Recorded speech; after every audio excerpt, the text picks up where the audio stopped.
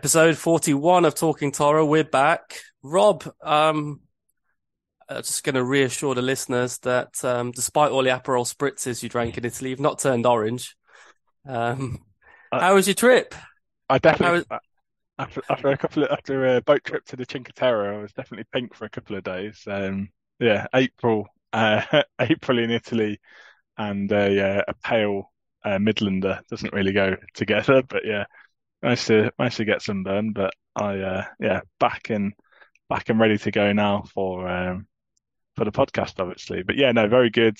Obviously start. where was the best Aperol spritz, just out of Oh, interest?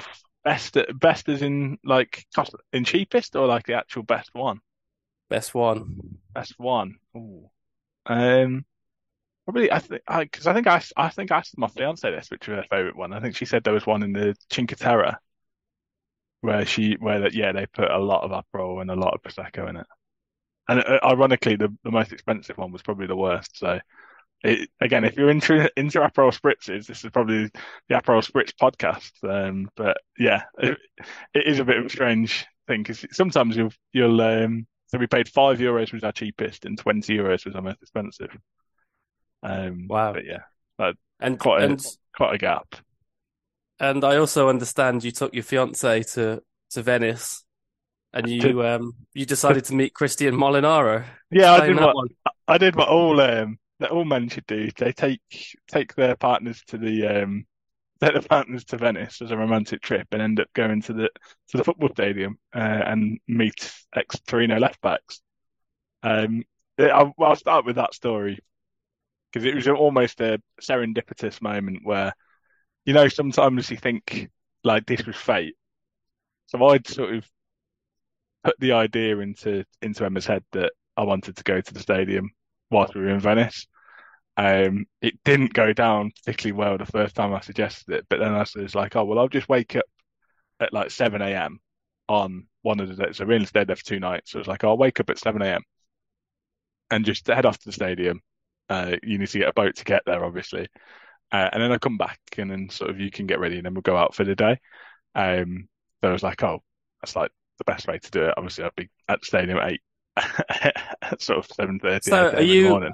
are you assuming the stadium's just going to be open, or are you going to I, walk I, around it? I Or was, I mean, I'm a bit of a football geek. I'm sure you're aware of this, Peter. So I'm not adverse to just walking around football stadiums. I did it in Stoke, and I went to the Port Vale Stadium just for a little walk around. I know you're not allowed to get into the stadium, although the lower level stadium you go to, the more accessible they are. So lower league stadiums, you can, especially in Italy, you can just sort of walk through if there's an empty door. But yeah, enough about my trespassing. But yeah, I will just go to places and go to the stadiums just for a little walk around. So when we went to Ireland, I went to the Sligo Rovers Stadium. Went to Dundee United Stadium. Again, just have a little photo, just a little walk around, go to the club shop if they've got one. And I just thought, I'm not sure if I'm ever going to get. I would love to go to a Venezia game just because I think it's a unique thing in world football. That obviously the only way to get there, I think, is by boat. So I was like, oh, I'll go when I get the opportunity. Not sure if I'll ever go to a game. There's talk that they might be moving the stadium to the mainland as well. Um, so yeah, I get there and at sort of get off the boat. It's probably about a 5 minute walk to the stadium, and it just looks like I'm just going to get like a photo of a turnstile from outside the stadium. Luckily, I'm quite tall, so I can sort of see maybe a stand, but you can't see any of the pitch. We're walking past, and there's an open door for like the press VIP area, and there's three men sort of approaching to go into that door. So I'm thinking, oh, if that door's still open by the time I get there, there's a chance that I can sort of sneak in here, at least get a little view of the pitch. Um, and so as we get closer, the three guys are still in this doorway, and I look at them and I think that's Christian Molinaro. But I don't say anything. At that point, I'm like, I just say hello, I think, and one of the three guys says hello back to me. I probably even said ciao. So walk to the end of the stadium, get a photo from outside the sort of away section where they've got some Venezia graffiti on the wall and a sort of sign. walk back and that door's still open. So I'm thinking, oh, got a chance here. Are I you just, wearing are you wearing Torino I'm wearing a Torino rain jacket, which is probably what maybe probably saves this story from being a bit weird. I think if I'd have just turned up to the stadium just wearing a normal jacket, they'd have thought, who on earth is this weird English person? But obviously, as I'm wearing this Torino rain jacket, Molinaro and who he's with, which we will get onto, um, probably becomes a little bit nor, more normal in the surreal circumstance. So I walk past, again, door's still open, and I see this as being my opportunity of like getting basically, I just want a selfie with Christian Molinaro. words I never thought I'd hear you say. I mean, I'd have taken it with any like, given the surreal nature of it. Even if I'd seen like, I'm not even sure of like a comparable player, but even like I remember. So when I first see him, because I knew Molinaro played for Venezia when they were in Serie A, and I assumed he'd retired. I was just thinking, is he still a player? Was it definitely him? So I Googled him quickly on the walk past and realised that, yeah, he was appointed their technical director in the summer after he retired. And I was like, okay, so everything makes sense to him. And I'll get on to the reason why he was there in a second. Um, so, yeah, walk past and basically just go through this door and then say, I think I say, Christian, as if I know him. Um, and um, and then, yeah, he sort of responds and then sort of, I don't know if he just doesn't look he did, at this point. I feel like Emma's still outside the stadium at this point, but I think she has almost followed me in, thinking, "Oh my God, where on earth has he gone?" Um, and I sort of, yeah, walk into the stadium, like explain to him in my sort of poor Italian, basic Italian, that I'm obviously an English Torino fan. Thankfully, he speaks amazing English, and so yeah, we just have a little conversation. Ask for a photograph. Emma comes in and takes it to me, and takes it for me, and then I explain and just like that. So at this point, he rather embarrassingly has to explain to me that their sporting director, who is also there, he's also an ex-Torino player, Filippo Antonelli, made 10 loan appearances in the Serie B season. So this was the season where the Davide Di Michele birthday party season, which I think we've discussed on this podcast before, where obviously half the squad gets um, sort of culled between sort of January and the sort of playoffs, and we end up getting to the playoff final and lose to Brescia, the Rashid Arma game. Um, I have no, I I almost recognised the name, but obviously I would never have recognised him if he'd walked past me in the street, as I evidently I didn't. Um, so yeah, it was a little bit awkward that you had to explain to him that there was actually two ex-Torino players in the room. I didn't even after he told me, and I felt a bit bad about this. Even after he told me that he played for Torino, didn't ask him for a selfie. Um, but yeah, and then afterwards went for a drink, and I was like, 10 appearances. Like I googled it, I was like 10 appearances. I don't think he made that many. He couldn't have made 10 starts. There was Um, that was a season with about 40 players, though, wasn't it? yeah, So but he it did was, start the first leg of the playoff final against Brescia. So yeah, I must have seen him play, but um, yeah, I sort of got away with that, pretending it was a little bit before my time, but technically it wasn't true. Um, so yeah, anyway, so I explained to him why I became a Torino fan, explained about Grande Torino, and then he speaks to Molinaro speaks to Antonelli in Italian and basically says, "Oh, I've got something to show you." So we walk basically through so it was like inside of the stadium. We walk outside past the pitch. I'm doubly happy here because not only have I got myself with Molinaro, not only am I sort of walking down the pitch, so I do try to take a photo. And Antonelli does ask me not to do that because there's players on the pitch. So basically, it's a training session ahead of their game the next day. Um, I did think that might have been a little bit too much of a ruse for a Palermo scout to go to that length to try and get the um, inside knowledge to dress up as an English tourist in Venice wearing a Torino jacket. But yeah, obviously I took took his advice on board and just apologised and yeah, didn't take any photos. And yeah, and then they show a memorial which is inside the Venezia Stadium, which has got I think it's for all the players ex-Venezia players who passed away, obviously at Grande Torino, and I think there's also a player in the who died in the Second World War. So there's the Aldo and Dino Ballerin, Mazzolo and Loic. So yeah, they were just. To be honest, you it was quite a surreal situation, the whole thing. But yeah, it was quite a cool anecdote. It was like our last full day of the holiday as well. So to go to the stadium, I'd have just been happy just with a photo outside the stadium, to be honest. But yeah, to be able to go in there and meet an ex-Torino player, I mean, I'm not sure if I might have to go back on this podcast and double check that I've not said anything negative. But I actually think Molinaro was quite a yeah, I think he did quite a good job for Torino. And as soon as Well, we're best friends now. I suggest revisiting the blog you once set up, and I'm going to read every single pagella you did for Christian Molinaro. Oh, I was actually hoping that he was going to walk you to the sea and throw you in for some comments you've made about him in the past. So no. I think no, he was very, very nice guy. Yeah, I think, and bear in mind that obviously it was the day before they like Venezia not having the best season in Serie B, day before a game to actually take the time to and not only sort of have a polite conversation with an English Torino fan.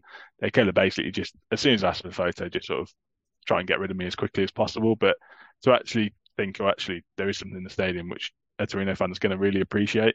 I thought it was a classy touch, and I had, I did, I had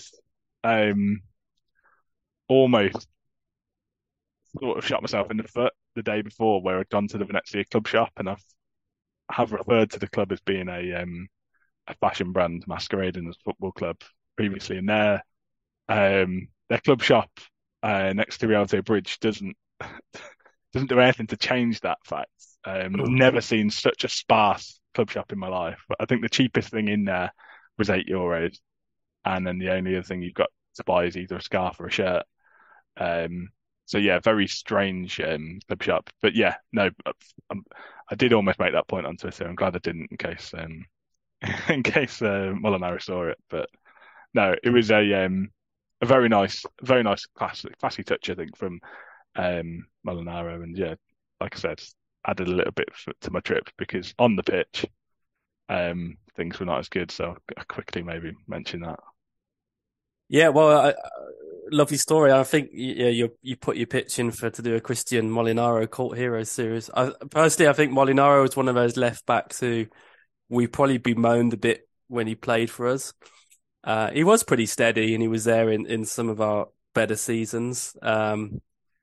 But yeah, I think he was probably one of the more maligned. He was that kind of slight Meggiorini, one of Ventura's favourites. But then if you compare Molinaro to some of the left backs we've had before and after, Yeah, which might get us on to some of the games recently, then yeah, he was a lot stronger, more consistent player at least.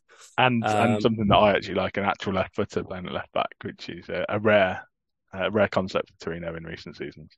yeah, I wonder if he learnt his English playing in the Bundesliga as Yeah, well. I figured that potentially. I know he had a spell at Stuttgart, and whether English is going to sort of be an easier language to learn and be able to converse with than German, I'm not so sure. But yeah, no, him and Antonelli both spoke really, really good English, which, even though my Italian did get complimented whilst I was in Italy, I don't think I'd have had much of a conversation if I'd had to do it in Italian.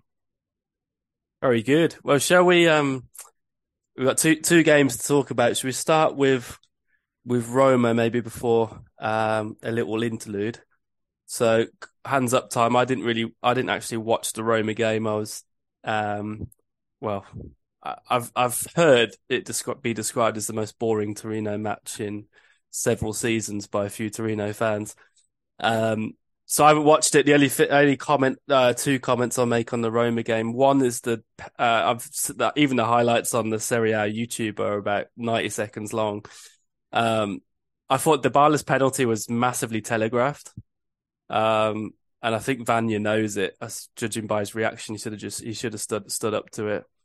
And the second one was, and maybe we just need to let go and not talk about this guy anymore. But I did wonder how the Belotti, the first time Belotti's back in Turin, since creeping out the back door and not saying goodbye last season. And I did wonder how that would play out. I know ultimately uh, we joked before that Mourinho was going to make him captain, but I think Mourinho did the other shithouse thing, played Sol back and kept Belotti safe on the bench. But yeah, I was just, I mean, yeah, it was probably the game. It was definitely the game that I kind of least engaged with this season. But I was kind of, I don't know, I don't really know why I care, but I did wonder if Belotti was going to come under the Cordova at some point, but maybe his wife didn't have time to write him a note this time. So, um, yeah, so obviously nothing happened with Belotti apart from that. I saw that it was almost like English humour banner from the Ultras, which went something like, if you don't play, we can't insult you, which I thought was quite funny. And Uh, obviously being in the stadium, obviously with him not playing, I had to ask you what the banner said because at the angle I was at, I could only see sort of like the latter half of it. Um, but the reaction, obviously the only reaction we were able to hear was just when the teams were read out. So obviously when the Roma team was read out and the substitutes were announced, there were quite a few boos, but also there were quite a few people applauding. So I do think it would have been interesting had he came on, what the reaction would have been. I think it probably would have been maybe. I think obviously boos are a lot more audible than applause. So I think it probably would have just that would have probably drowned out any applause. But I posted on Twitter as well. I mean, there were two fans in front of me wearing Torino shirts with Nine Belotti on the back. So I think it it is. I don't think it is as sort of cut and dried as this is a figure of somebody who Torino fans hate. I do think there is a bit of a nuance to it. Even the banner, not really that critical of a banner. It's almost like say English humour, a bit of tongue in cheek, a bit of a joke.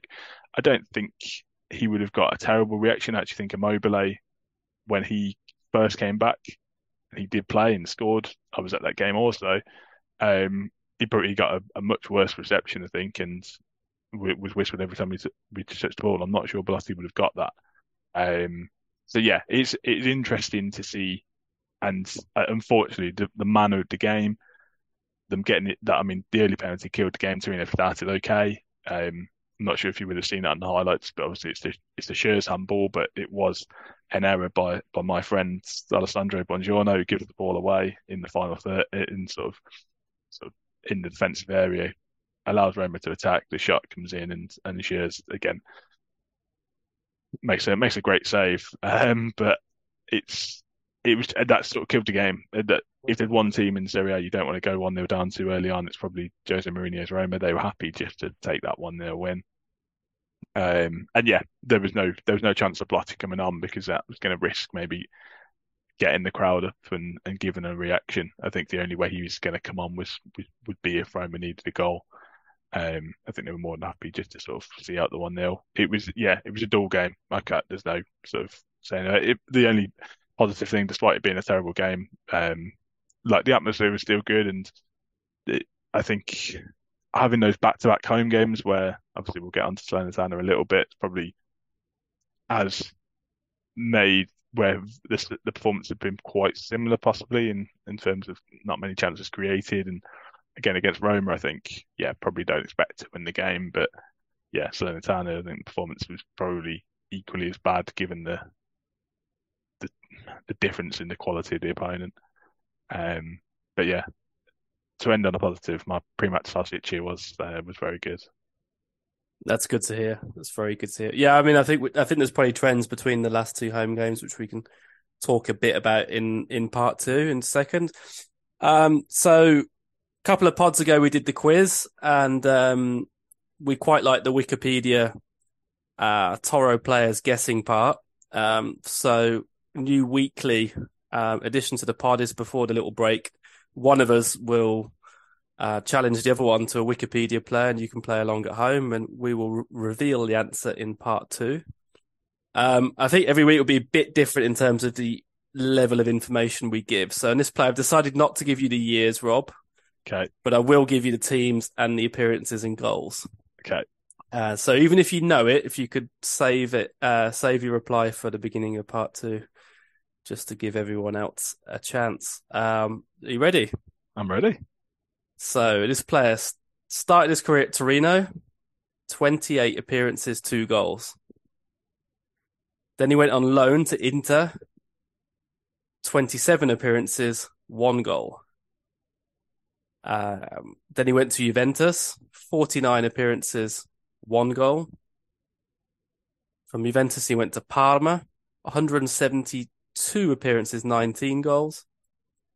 From Parma to Lazio, 44 appearances, 1 goal.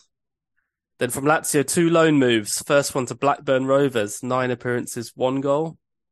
And to Ancona, 9 appearances, 1 goal. It's almost like Wikipedia may have copied and pasted there. Who knows? Then he saw out his career at Triestina, 13 appearances, no goals, and then 1 appearance for Tombolo, whoever they are. 1 appearance, no goals. So without really an answer, you got a clue who it is? Do you think you know who it is? I have absolutely no idea. That's quite embarrassing.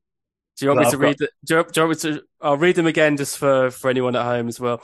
I've seen you've been making notes, but yeah. So Torino, 28 appearances, 2 goals. A loan to Inter, 27 appearances, 1 goal. Juventus, so a permanent move from Torino to Juventus after the Inter loan, 49 appearances, 1 goal.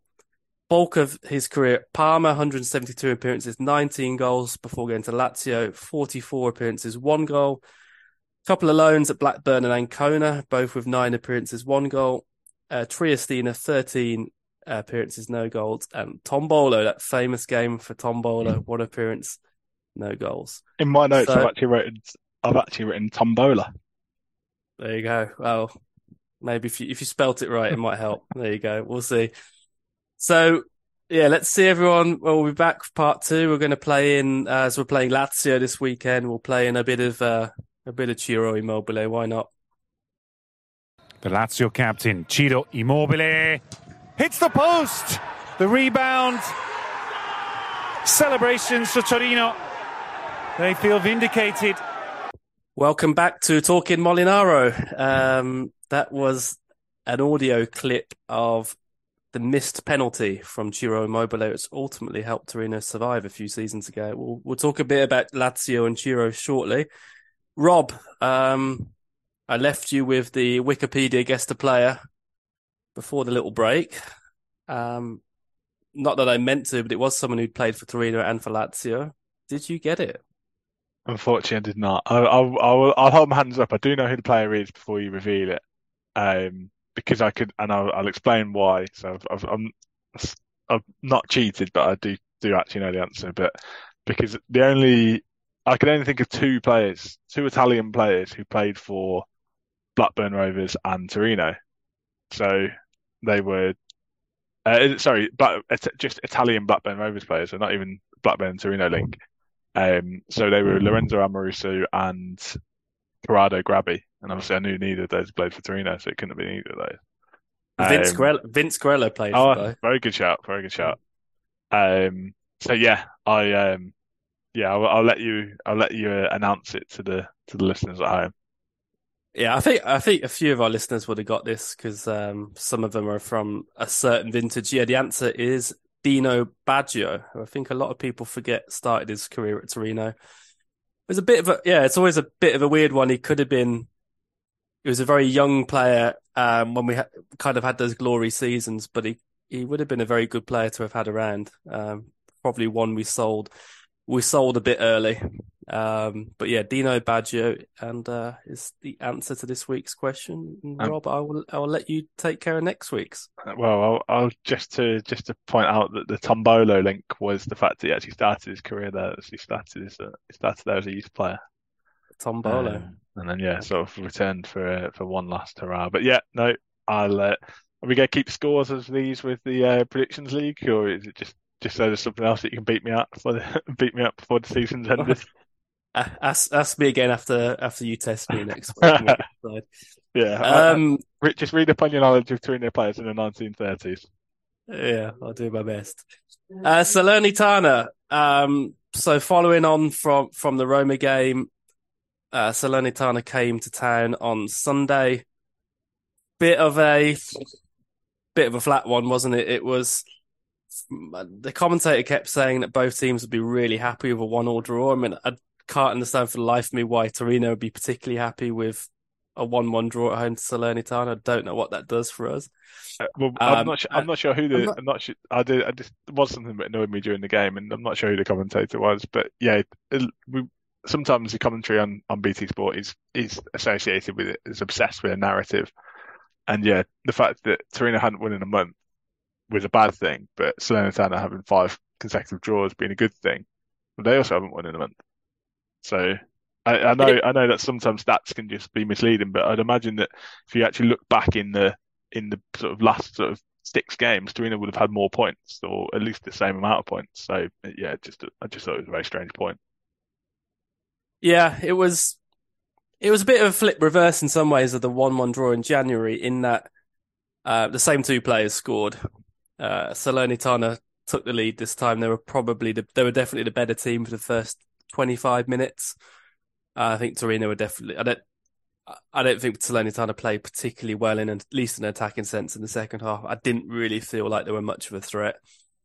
And once Torino, the disappointing thing was Torino were quite good the 10, 15 minutes leading up to the goal. And I thought, okay, I was almost going to put a poll on Twitter, like, what of these 3 momentous events is going to happen? Is this the game we score 3 goals? No, it's not. Is it the game we score a last minute winner? No, it's not. Is it the game where at least we come from behind to win, which we've not done all season? No, it's not. It's the game where we, lethargically play to a 1-1 draw. Juric makes his substitutions a bit too late, and too many players for me under par. And we've slated him on this podcast, but Nemanja Radonjic has been head and shoulders Torino's best player for last month. And it's a strange scenario where a player's move becomes permanent because of the nature of the deal with Marseille. He's actually looked super motivated since he's become a Torino player. Yeah, And I thought the execution of the last thing he does is often either decision making or technique is not always great. Sometimes Voivoda got in his way as well, but he was the one player who really looked a threat to me. and I'm not sure if that is whether it just is good timing for him being subbed as a sub in the derby, and Juric coming out and sort of being super critical of him, and there are even question marks about whether he's ever going to play for the club again. To actually go from there to where he is now, and like say, being our most consistent performer in the last month, it's probably one of the first names on the team sheet. And he's earned that based on performances. I think Juric has come out and spoken that he can't play Vlasic and Moranchuk together, although it did take him sort of a good 3 or 4 months of the season to work that out because they're two similar players. So you need that speed. So that sort of suggests that either Radonjic or Karamo will always play, and then it will be one of the others. But yeah, I think my frustration from the game was it wasn't, the first half was absolutely dreadful. And then second half, first 15, 20 minutes, we looked at play quite well. Excellent pass by Moranchuk, who up until that point had been pretty dreadful. I think Sanabria's finish shows what form he's in. I think the Sanabria of maybe pre-World Cup, I don't think he scores that. I think he may not even have got the shot away, but yeah, takes the touch and finishes it really well. But then there wasn't really any urgency. There was no real sort of, oh, let's go on and win this. If anything, it was Salernitana who looked like they might have snuck something in the last sort of 5 or 10 minutes. So that's my frustrating thing. I think just a point on Juric, we might end up having more points than we did last season, which I think in isolation you could think of being quite impressive given the players that we've lost. But last season I thought we were a lot more entertaining team to watch. We would blow teams away in the sort of first 10, 15 minutes and have a 2-goal lead, and it was actually enjoyable to watch Torino. Whereas now I do worry we are getting back into those sort of Ventura, Mazzari days where it is a bit of a chore. I don't think anybody this season, or at least since maybe probably even the Milan game that we won, I think that was back in October, I don't think we've really sort of been a really entertaining team, like an entertaining team to watch. I think a little bit just go through the motions, and you know what you're going to get. You're going to get 3 at the back. You're going to get wing backs who don't score. You're going to get wing backs who don't assist. And you get centre midfielders who sort of just I mean, just on that as well, obviously Richie gets injured, so I don't think we've seen Richie and Illich play a full 90 minutes together yet, because No, either one of them are always it's like injured. one walks in the party and the other one leaves, isn't it? Yeah, It's it's like like maybe they just don't like each other or something. But yeah, they're doing their best to avoid each other. And yeah, and if it wasn't for Sanabria, really, I mean, I'm not sure on the stats, but he's probably responsible for the majority of our points since Christmas. So it's it's just a little bit disappointing, and I'm going to be critical of Juric, which I don't think I've been so far, but he's annoying me a little bit at the moment because in every press conference, the question or every interview, a question about a renewal of the contract will come up, and he, I don't think I've ever seen anybody less interested. He's not saying the words, but he's saying everything else, but the fact that, oh yeah, I'm not staying. Like I think he will either. I think if he doesn't sign another contract, I think there's a chance he could just leave in the summer. Because what's the point in just having another coach for another season who doesn't want to be there really? And I don't actually think his results really merit him to get. I don't really know what job he's expecting to go and walk into, which is a step up from Torino. Obviously, I know he's gone from Verona to Torino. Yeah, he's a step up, but I don't think he's 10th last season. We're what 11th at the moment. Could potentially drop to as low as 13th. You look at Thiago Motta at Bologna on a much smaller budget, has got them playing better football and above us in the table. You've got Monza, sort of newly promoted side around us in the same place in the team in the table. So I just, yeah, I find it a little bit strange. And much like when we say about players, with Caramo, you almost attach yourself to players who Torino is their peak and they're absolutely delighted to be there. And you can sort of tell that when they're on the pitch. I get the feeling Juric thinks that he can go on to bigger and better things, whether that's in Serie A or I know there's been links with him going to the Premier League. I'd actually rather. I know, I know it didn't really work out, but Davide Nicola, when he was Torino coach, that was everything. That was the highlight of his career. He gave everything, and with better players, he had a pretty terrible team. You do wonder whether actually, if you put somebody in position, he plays it. Put somebody as coach who plays maybe a more attractive style of football with better players and actually looks like he wants to be there. I'm not sure they do any worse than this Juric than Juric has with these players this season. no, I think there's a perception generally that Juric is doing quite a good job and his stock is quite high. But I think that's in the kind of wider Serie A watching public. I think the Torino fans are starting to ask some questions. I think there's a few things to unpick in what you said. You're right about the press conferences. The thing that annoys me kind of is a bit contrary. Like if we lose, he's often full of praise for things. And then when things are going well, he just tends to throw a bomb where there doesn't need to be one. So there's never a lot of things are never very harmonious for very long. He does this thing as well where he kind of always says the opposition players are better than ours, and I don't think that is always very helpful. Sometimes it's true, and sometimes it's very much not true. But he seems to have a good relationship with the players. So again, is what he's saying to the media might be different from what he's saying internally, but it's a kind of predictability to it. You're right, and we've said this countless times. The approach to the game is often very good, but yesterday I was just I was just dreading him taking Gigi off to bring Gravion on, and like take one of those centre backs off. And I knew that I wanted to see Caramo, but I knew it'd be at the expense of Radonjic, and I was just like, can you not find a way to get them both on and to have some pace either side, not just like for like? And then I don't get what's going on in midfield. Vlasic looks completely lost there, understandably, as it's not his position. But Adopo is clearly Adopo's not playing because of the contractual situation, or something's gone on there. 'Cause when he did play, he was playing very well. I'm not crying out to see Carol Linetti, but he could have come on and been a more natural midfield player. Giannettis has been thrown in very randomly twice, and then don't see him. And I know, I think that's because he's considered too similar to Richie, possibly yesterday, but. Yeah, that was another point I wanted to make, and that reminds me, yeah, that that is something which really makes me think that this guy isn't here for the long haul because, yeah, okay, Richie gets injured.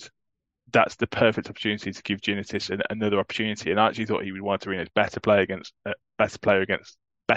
against Roma. Not that there was obviously a lot of competition for that, but yeah, give your young sort of central midfielder another opportunity to impress rather than playing somebody out of position. I know we were 1-0 down. Obviously, if the scores have been level, maybe it would have just been a like for like replacement. But yeah, Vlasic, it's a strange choice that he can't get in sort of his actual position, but you're going to play him deeper, which then sort of means that all of his best attributes he's not able to do. Yeah, I totally agree. I think there's question marks, and even with like I say, it's a bit hypocritical sometimes because obviously he can sort of slag players off or slag the sort of the recruitment or whatever off. But obviously the fans, I think there was a little bit of unrest after the game yesterday, and he sort of said that, well, that's not really justified. And it was like, well, we have. I think the sport's been very good this season, and I think it is that frustration that at every opportunity that we've had to take this team level, we sort of have had this every opportunity we've had to take this team further or to move on to that next level, we've either choked or just not even shown it. You saw it in the Coppa Italia quarter final. If we even put in a half decent performance that we put in Florence in the league, then there's a chance we'd be hyping up a Coppa Italia semi-final second leg in the next couple of weeks. You look at Fiorentina, they're probably a similar sized club to Torino, and they're probably on the verge of a European semi-final, on the verge of a Coppa Italia final, and then are likely still also finish above us in the league. I think that's the difference. I know you can criticise Cairo as well. You can criticise the recruitment and the players that we've signed, but there shouldn't be that much of a gap, I don't think, between Torino and Fiorentina. It should be sort of one team finishes higher one year and then it sort of flips over the next season. Yeah, I mean, I think with Fiorentina, I really like Italiano as a coach, and their investment they've spent a lot more money than Torino. I don't think they've always spent it well, but I think what you've seen over the last few months is that they've kind of hit a bit more their natural level. I think they're underachieving, but there's a few things that last season Torino finished 10th from 50 points, and the relative thing was we'd had two awful seasons. So last season was progress. And I think some of this is on Juric this season. Look, the season's not over, but I think the best case scenario now is we finished 9th, which is there probably are 8 stronger teams or 8 teams with better investment. I mean, I think Fiorentina, Atalanta, Juventus with the points deduction, we could have threatened a bit more. Just to interject, but again, yeah, Fiorentina have got 2 other competitions. Like, if we don't finish above Fiorentina when they've got 2 other competitions to concentrate on and focus on, where the league's not going to be the priority, to me that's quite embarrassing.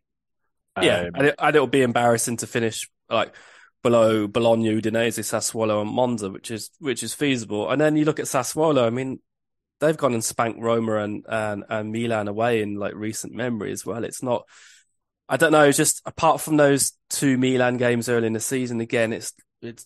And I'll even look at the fixtures we've got left. I mean, even in the best case scenario, there's not, beating Inter on the last game, and everyone's beating Inter at the moment. There's not a lot to kind of. There won't be 2 kind of seminal moments from this season, unfortunately. And the other thing I worry about is in the past, under Petracchi, we owned our players, and actually there were quite a few summers where we bemoaned like not going that one extra player, not getting an extra player in, but we always owned our players, and we get into a situation now where we get to this end of each season, we have fewer sellable assets. So for us to retain all of the players we've got now will cost us something in the region of 30 to 40 million euros. And this is a team that Juric is struggling to get into the top half of the table. Yeah. So it just that doesn't add up. And I know we won't spend that money, and I know the likes of Moranchuk and Vlasic probably won't come back in reality. And I think we park that conversation to another podcast towards the end of the season. But again, it's just we are going to have to sell to buy, and I think we've got three players: Singo, whose value is decreasing because his contract's running down and his performances have not been great. Schurz today has been linked with two Premier League clubs. And then there was Richie's. I mean, I don't even know if we haven't even paid for Ilic yet, but Richie's probably the other sellable asset. I mean, it's not a great situation where you're going to have to sell one of the players you're building your team around because all the other players are on loan or in different contractual spaces. So that worries me as well. Just the moment, like, what are we really? Yes, I mean, Cairo said today that when we finished seventh under Ventura, we had the same number of points at this stage of the season, but that doesn't really mean it. That doesn't really mean anything. We might And the really quality need the quality of the yeah. league was a lot worse then. Yeah, I mean, I think the middle class of the league is a bit stronger this season than last season, and also because the teams at the bottom, there's some horrendous teams at the bottom. But we only need 11 points from the last 8 games to match last season's points tally, which on a kind of our points per game now should be feasible, but we're not going to look back at it as I mean, we've not even put together 3 wins. We've not scored more than 3 goals. It's kind of painfully quite dull, and there's always part of you as a Torino's fan and it's like, well, be careful what you wish for because next season Juric could be gone and you have even lower quality of player on loan coming in because we're not going to buy anyone. But yeah, there's plenty of opportunities in the last couple of seasons where we should have built on progress, and I think the next 8 games may also tell us, well, it might crystallize a bit more where Juric is at fault and where the club are at fault, but. Yeah, I just don't see a lot of synergy anywhere, really. Yeah, and I think it's that frustration. I think if you could see a clear plan, if we almost were like, okay, well, we aren't going to get into Europe, we're not going to get relegated. Let's actually just build for the future and actually let's stop playing these players on loan who are unlikely to come back. What's the difference? Like, go back to the Adope point. Okay, you don't think he's going to sign a new contract. Can you blame him?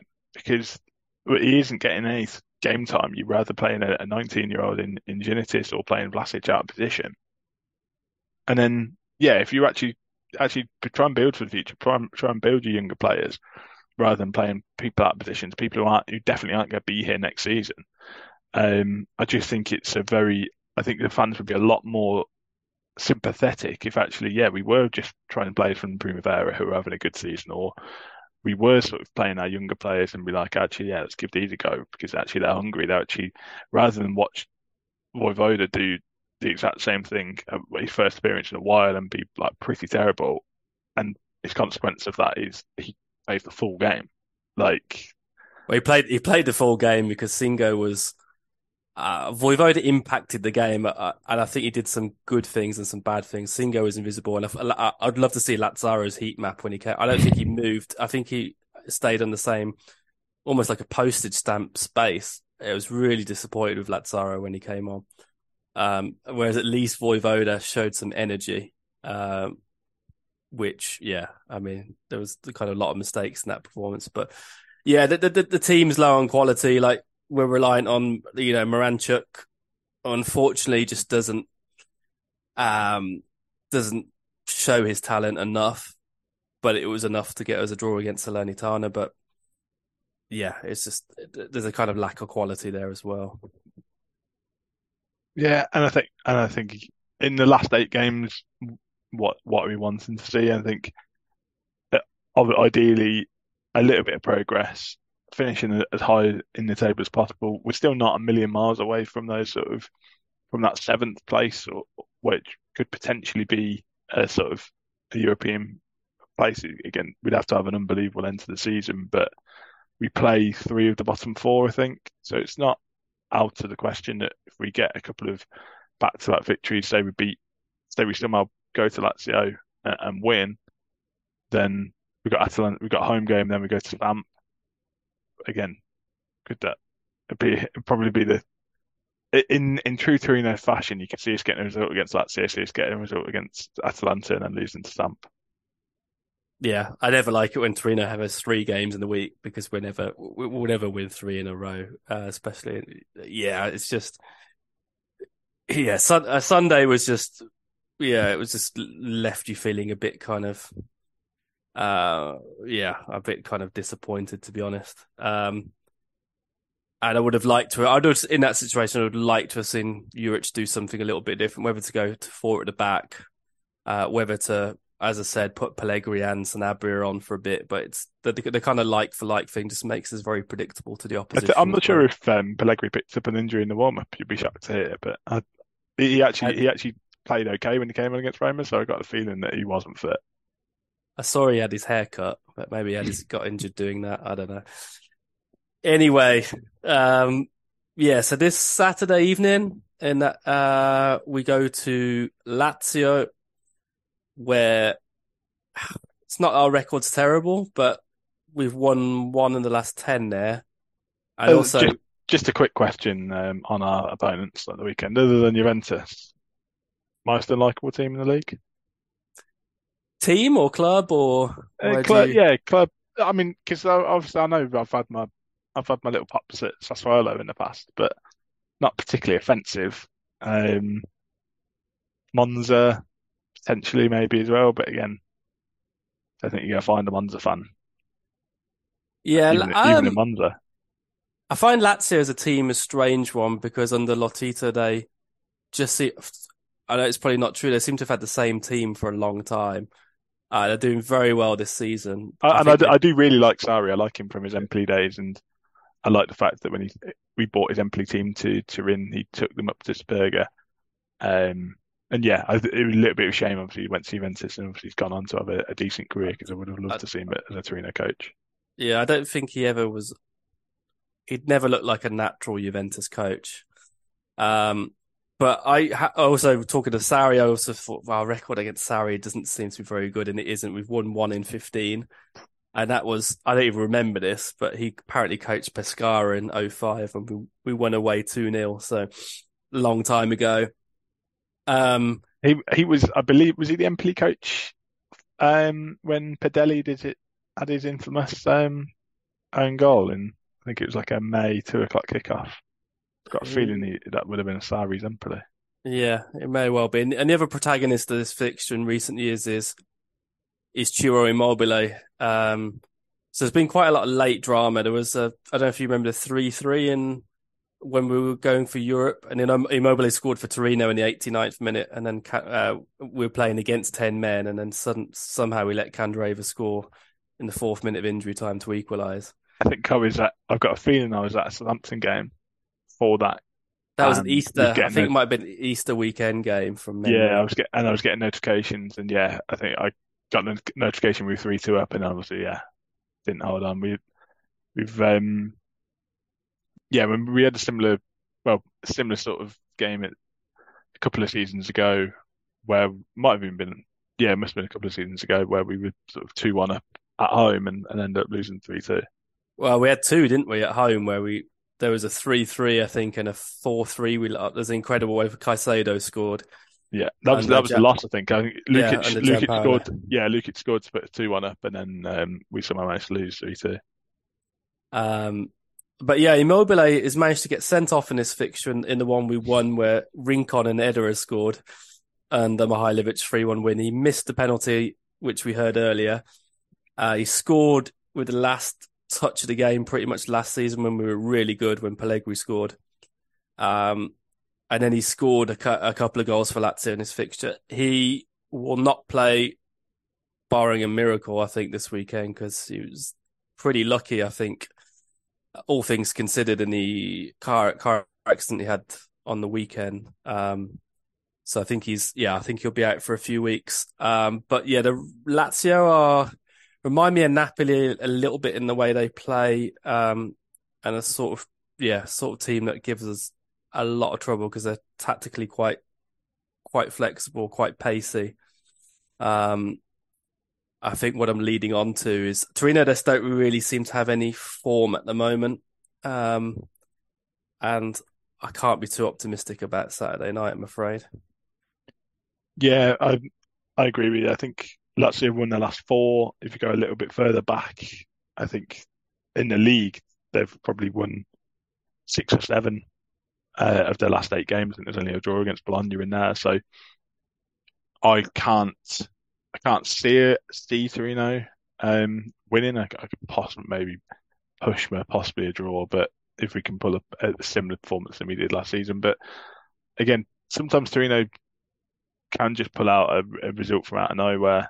I think Lazio probably almost secure now for the Champions League. They're obviously not going to catch Napoli, so maybe a little bit of complacency can fall in. It is the Milinkovic-Savic derby, obviously. So, I prepare for that narrative. yeah. I wonder, I'm not sure whether we should just skip the predictions and just guess which minute that will get mentioned by the Well, commentator. I Actually, think we missed the first 15 minutes. So how would they? yeah. Because it's the 5 o'clock Saturday kickoff. So I assume that they just won't be able to mention it. Well, it's a second bingo for when the commentator says, and Vanya is actually the younger brother. Because miraculously you can be taller but be younger. Yeah, I'm going 3-0 Lazio. I think we're going to get pommeled or hammered on Saturday evening. Weirdly, because one of the few, I'm guessing, I don't know how long Richie's going to be out for, but it is one of the few times we're almost going to be at a full quota in terms of players this season. But yeah, I'm just not feeling very optimistic based on what I've seen in the last few matches. I'll go more optimistic, and I'll go for a 0-0 draw. 0-0 draw in Rome. Yeah. Well, you were the one who predicted a 4-0 win against Roma. A couple of weeks may have passed, but I didn't want to let that pass on the pod. I think after the Dybala's penalty, after 7 minutes in, I did turn to my fiance and say, "Guess my 4-0's not going to happen then." Yeah, I think that was more in hope. But yeah, my terrible record watching Torino live has continued, and yeah, probably best I don't give any more outlandish predictions. But yeah, I feel with you predict. I do think we probably will lose, but I'll try and claw back a point maybe if we can get a draw somehow. Very good. Well, yeah, just to let people know, we'll be back next week. We actually got a few guests lined up. Miraculously enough, you'll hear some other voices on the pod over the next few weeks. I did forget to ask Christian Molinaro, but maybe next time. I didn't want you to ruin the surprise for everybody, but yeah. But with Superga coming up, the Superga anniversary, we've got hopefully a special guest lined up for that, and then somebody else a few weeks later as well. So should be fun. And in the meantime, Rob's off to you get your picture of Christian Molinaro blown up for your living room. And yeah, how are you was there a lot of pasta consumed in Italy as well? Yeah, quite a bit of pasta, quite a bit of pizza, obviously the Aperols as we've mentioned earlier, but I did quite impressively, I didn't put on as much weight as I thought I was and managed to play football yesterday and scored a very similar finish to Sanabria actually. So yeah, the ball through wasn't quite Moranchik-esque, but yeah, no, just again, anybody listening to this podcast, I'm guessing is either Italian, spent some time in Italy, got an affection for Italy, and yeah, just would always recommend if you get the opportunity to go to a Torino game, go to the country at all. It is just they've definitely got a lot of things right about that culture and how people live in Italy, and even the football culture is one part of it, and that's what I think a lot of us as Torino fans we go over and we enjoy the football, but I don't think if the country wasn't as sort of as beautiful as it is and the people as nice as they are, I don't think that would almost whether the attraction would still be there as much. So yeah, just trying to think of my next trip to go and watch Torino lose again.